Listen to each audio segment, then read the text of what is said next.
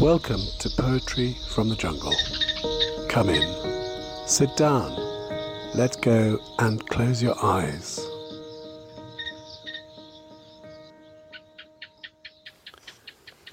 The Tyger by William Blake.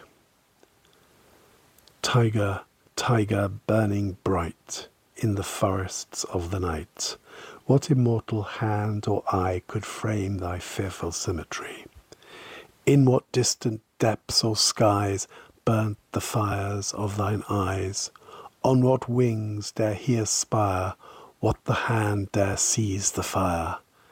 And what shoulders and what art could twist the sinews of thy heart? And when thy heart began to beat, what dread hand and what dread feet? What the hammer, what the chain? In what furnace was thy brain?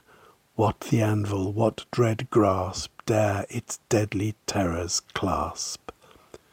When the stars threw down their spears and watered heaven with their tears, did he smile his work to see?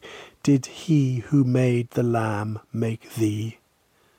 Tyger, Tyger burning bright in the forests of the night, what immortal hand or eye dare frame thy fearful symmetry? That was a production of Poetry from the Jungle from the Salon Press.